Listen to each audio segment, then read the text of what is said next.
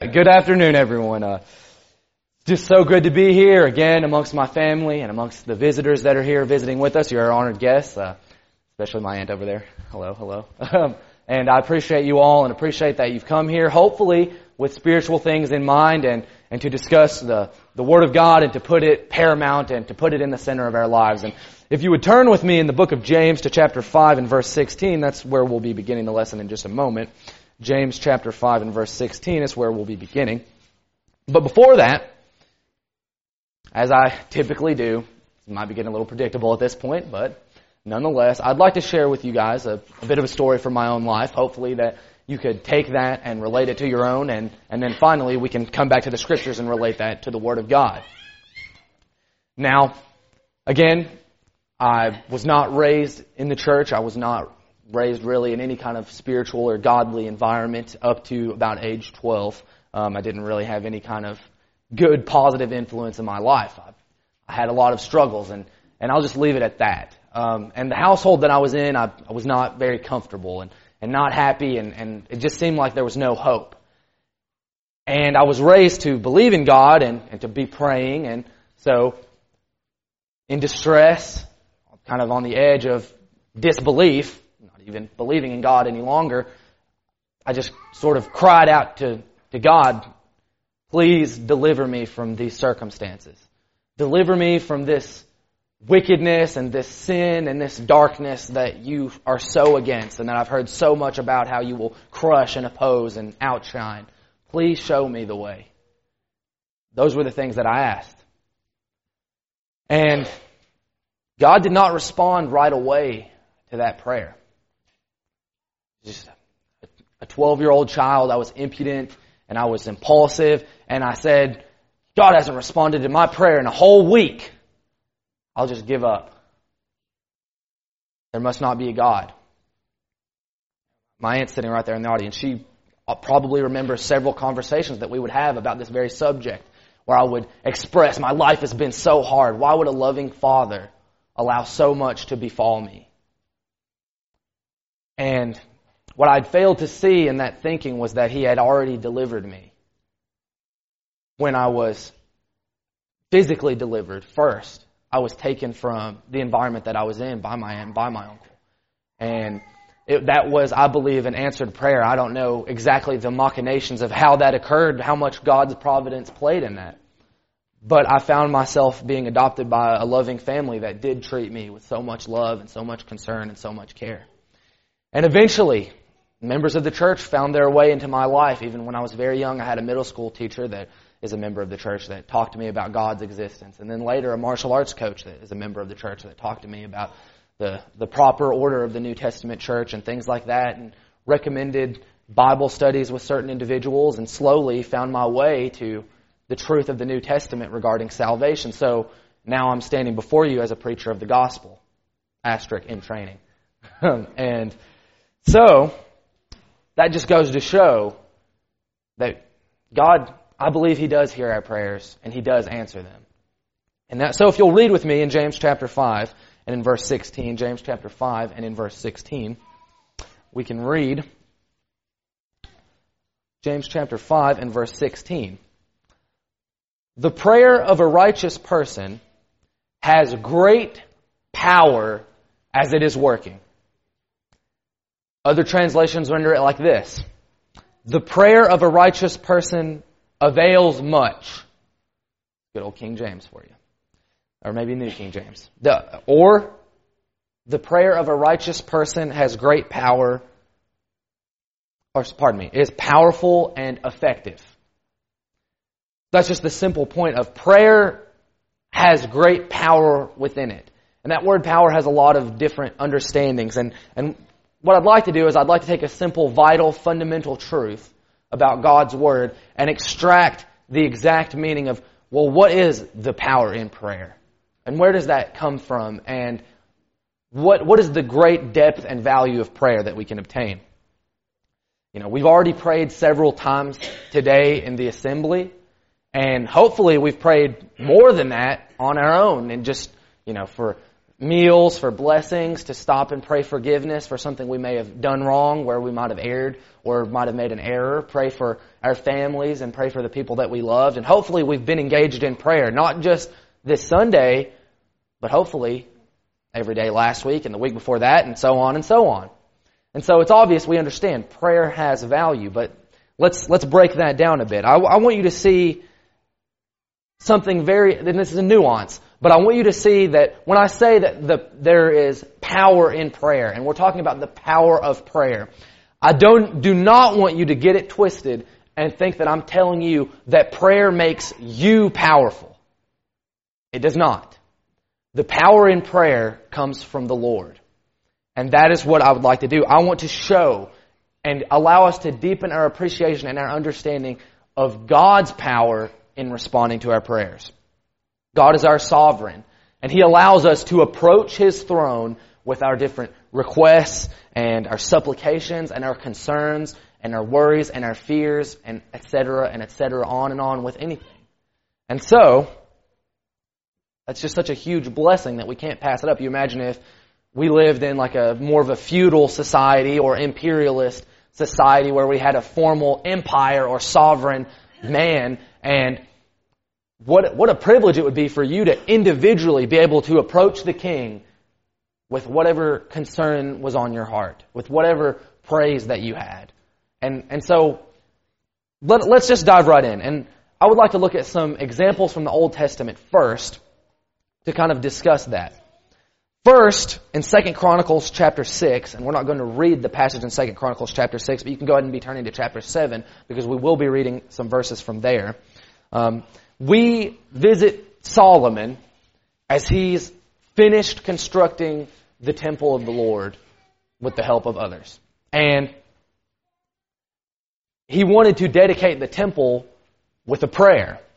And in this prayer, it's about 30 verses long of just so much. I want to say about probably 80-90% of the prayer is just primarily putting the focus and the emphasis on God and God's will and just reverencing Him and giving Him all glory and praise and just giving God the due respect that He deserves.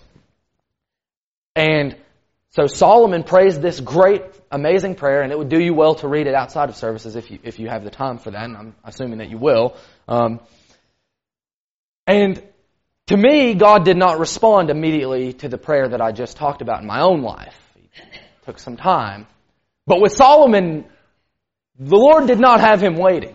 In 2 Chronicles chapter 7, and we can start reading in verse 1.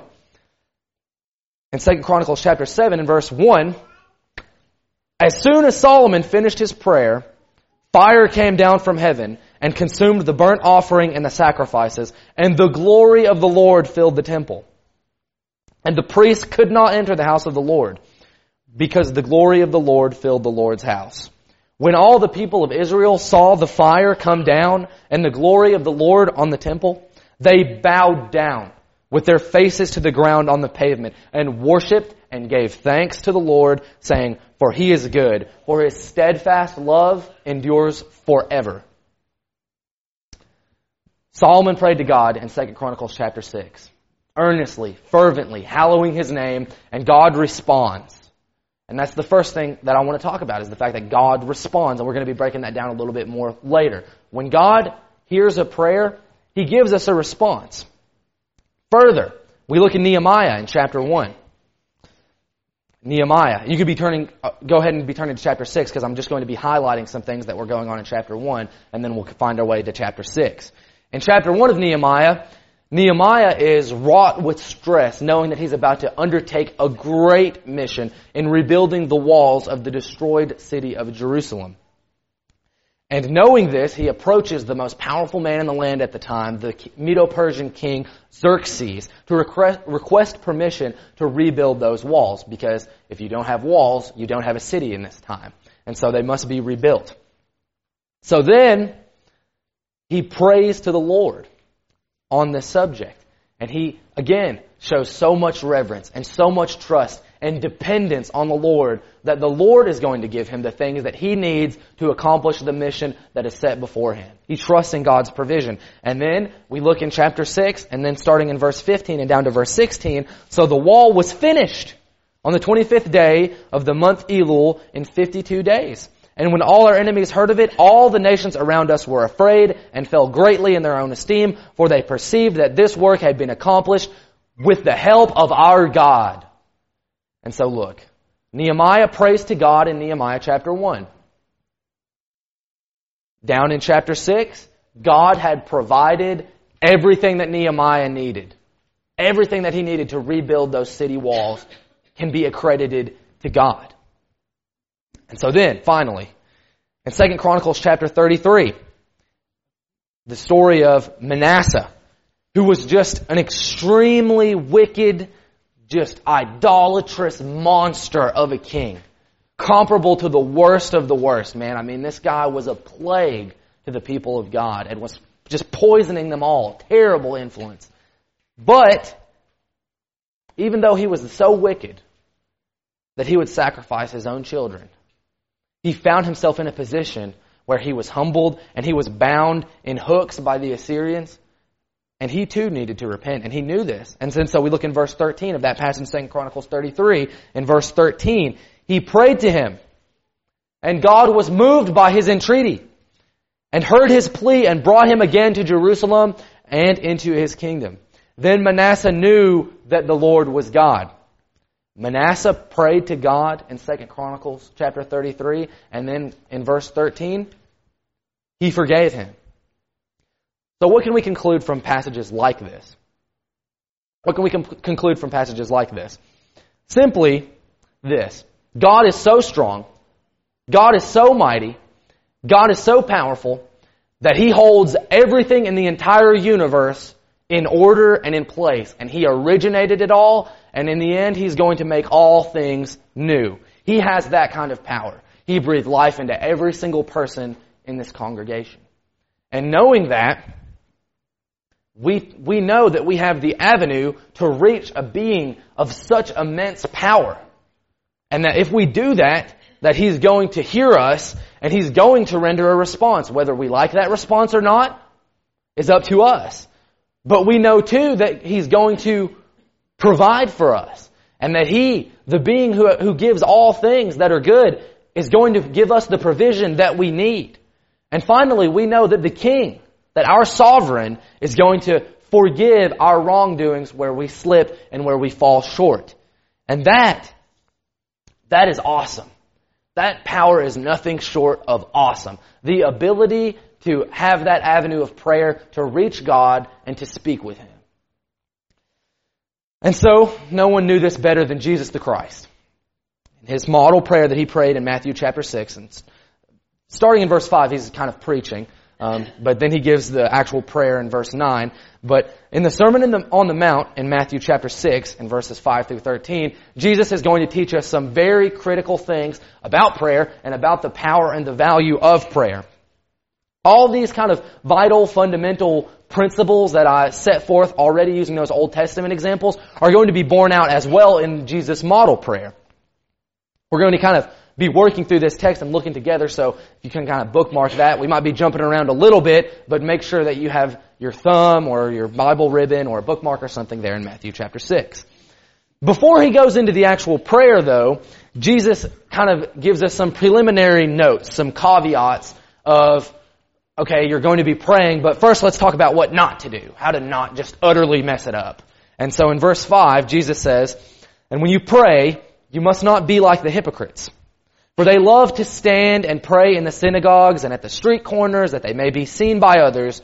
Truly I say to you, they have received their reward." So first and foremost, there's going to be some folks who they pray for the wrong reasons. They want to be seen of men. They are praying so that they hope that, let's say we're in the casa and it's like, "Oh no, pick me, I want to do the prayer." And "Dear God," and you just want the whole casa to know there's some Christians over here. And don't let that guy pray. Quiet me down if I am. I just have a loud voice. It just carries. I'm not being like a verse 5 person here, okay? So, verse 6, "But when you pray, go into your room and shut the door, and pray to your Father who is in secret. And your Father who sees in secret will reward you. Okay, I don't think that this here is meant exactly literally that you actually need to go find your personal living quarters when it's time to pray and close the door, and if someone comes in, you better stop because now the secret's blown and your cover's blown and you're in here praying. I don't think that's the case at all. And there are plenty of examples of apostles praying in the presence of other folks and things like that in the New Testament, so that cannot be the case. But I do think that this is a principle that Jesus is setting forth here, basically, of the intimacy of a prayer, that it's not meant to be about how your prayer's going with brother or sister so-and-so over here, or what so-and-so thinks about the prayer between you and God. It's exactly that. It's between you and God, and it's very intimate. So then there in verse 7, and when you pray, do not heap up empty phrases as the Gentiles do, for they think that they will be heard for their many words. Do not be like them, for your Father knows what you need before you ask Him. Okay, so this is very key and very critical, especially for us, church-going folk, where we hear a lot of these colloquial phrases in prayer that we cannot allow to be just worn out. Like, dear Heavenly Father. We can't just let that just roll off our tongue without thinking about who we're addressing. Please grant us this, or please do that. We can't do that unless we have force and belief behind what we're saying. It's not rote or automatic or something that's just going to be scripted. It's deliberate. And I really appreciate what Jesus says that down there in verse 8 and kind of the back half of the verse. It says, for your Father knows what you need before you ask Him. I mean, yeah, God already knows what you need.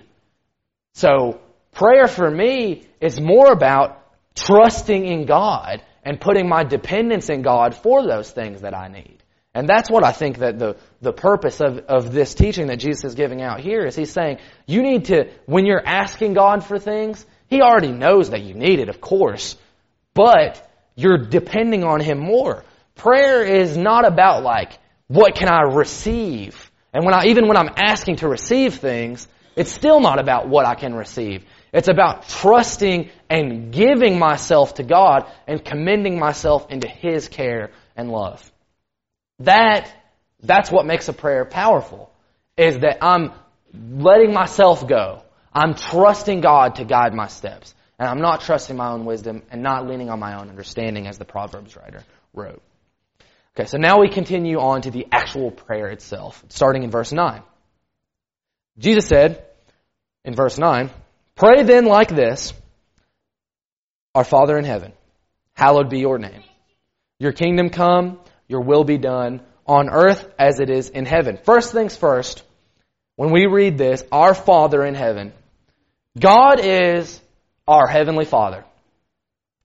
He is a loving Father, and He is a stern Father, and He wants the best for us, and He wants to see us grow into what we need to become. And knowing that, He's sort of a father figure, we must acknowledge that relationship to God, that He is our Father. And we must respect and honor that relationship of authority and give the due reverence to God that He deserves as our Heavenly Father. First and foremost, in any prayer, we must respect God's authority. And we must also consequently know that if He is our Heavenly Father, and if we do love Him, and we do honor Him and respect Him as a Father, then our supplications and praise and all the things that we're praying for, He will hear those things.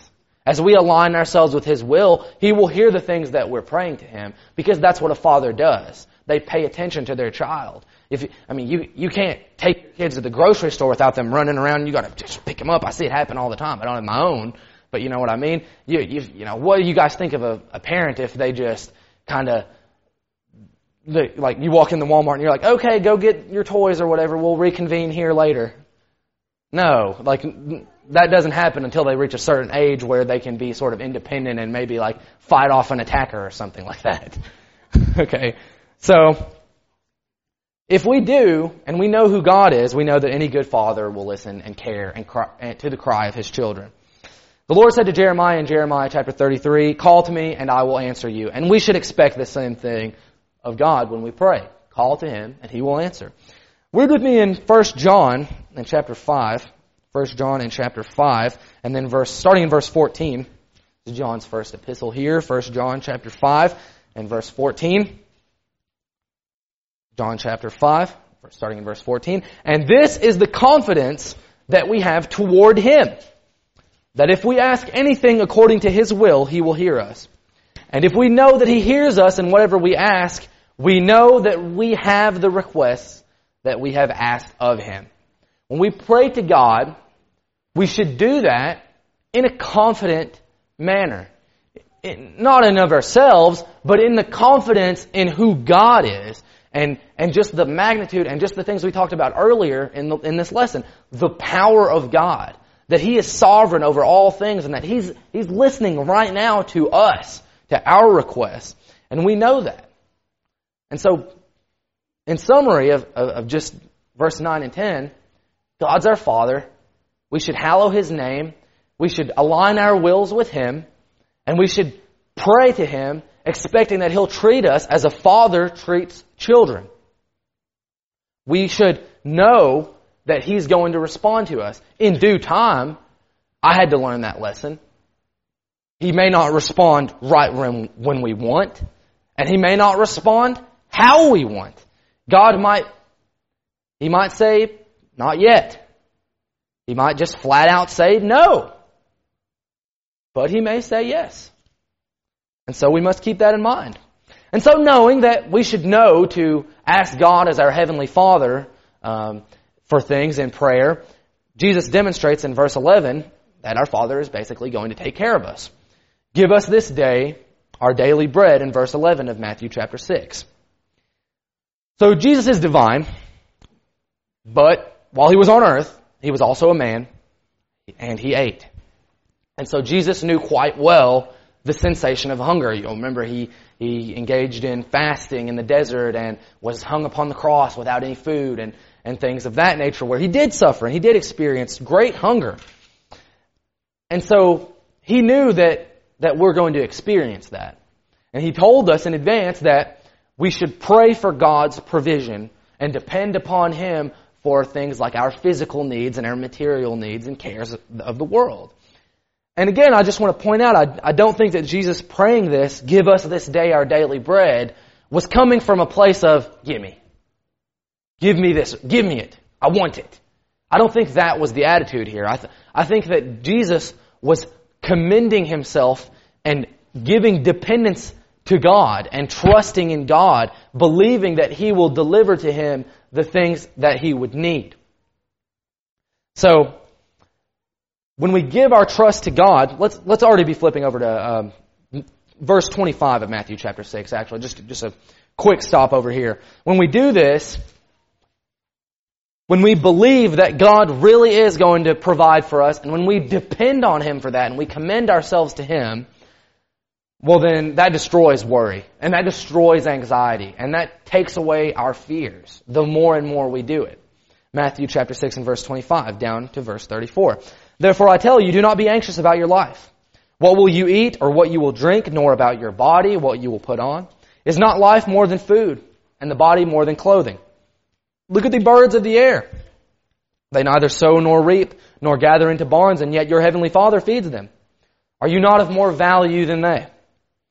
And which of you, by being anxious, can add a single hour to his span of life? And why are you anxious about clothing? Consider the lilies of the field, how they grow. They neither toil nor spin.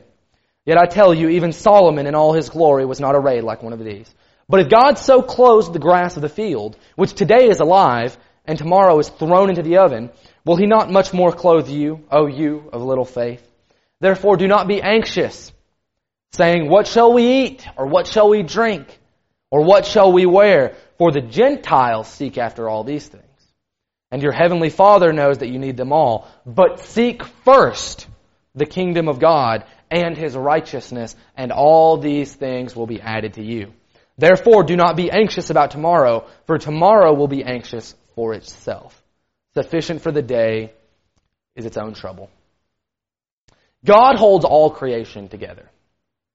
God is the outpouring of all blessings. He shaped the universe, He formed it, and He maintains it to this day.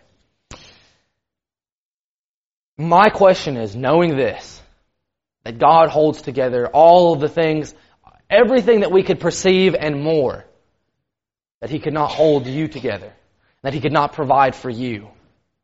if you'll trust in Him and depend on Him. And so, again, I think this phrase, give us this day our daily bread. I do not think this is about the bread. I think that this is about God. And I think that this is about trusting in God and giving yourself to God in that way, and not about receiving bread. So finally, we trust in God to provide our physical needs, but we can also be sure that God's going to provide what we're going to need spiritually. We move on, verse 12 and 13. Jesus will show us that here. And forgive us our debts, as we also have forgiven our debtors. And lead us not into temptation, and deliver us from evil. Finally, Jesus tells us that as the people of God, that we should go to Him begging and pleading for mercy, for the forgiveness of our different debts that we may have, for the wrongdoings that we've done. And why would He say this? Well, I'll be frank, because I'm not perfect. There's not a perfect soul in here. And knowing that even just coming out of the baptistry, you're still subject to temptations. You're still subject to trials. Despite all the zeal in the world, you still will be. And even at the end of your days, when things are becoming quieter and things are slowing down, there's still going to be temptations there. That Jesus instructs us that no matter what, as long as we have breath in our body and sound mind, that we can go to God in prayer and that we can seek forgiveness for our wrongdoings. So for children of God, that's the avenue of which we receive the forgiveness of our sins. Again, in 1 John. Turn with me to 1 John chapter 1, if you would. 1 John chapter 1 and then in verse 8. For the child of God, this is how we receive the forgiveness of our sins if we err. If we confess our sins, He is faithful and just to forgive us our sins and to cleanse us from all unrighteousness. So if I'm willing to say, I've done wrong, and that is not correct, and I want to change, and I want to do better, well then God has opened up that avenue of request for reconciliation with Him and for mercy, that we could obtain that as children of God. And Jesus, He doesn't want us to pray this kind of weak, like, oh, I'm sorry, bro, my bad, I'm sorry. Like you bumped somebody in the movie theater type apology, like, oh, sorry, dude. No, that will not cut it whatsoever.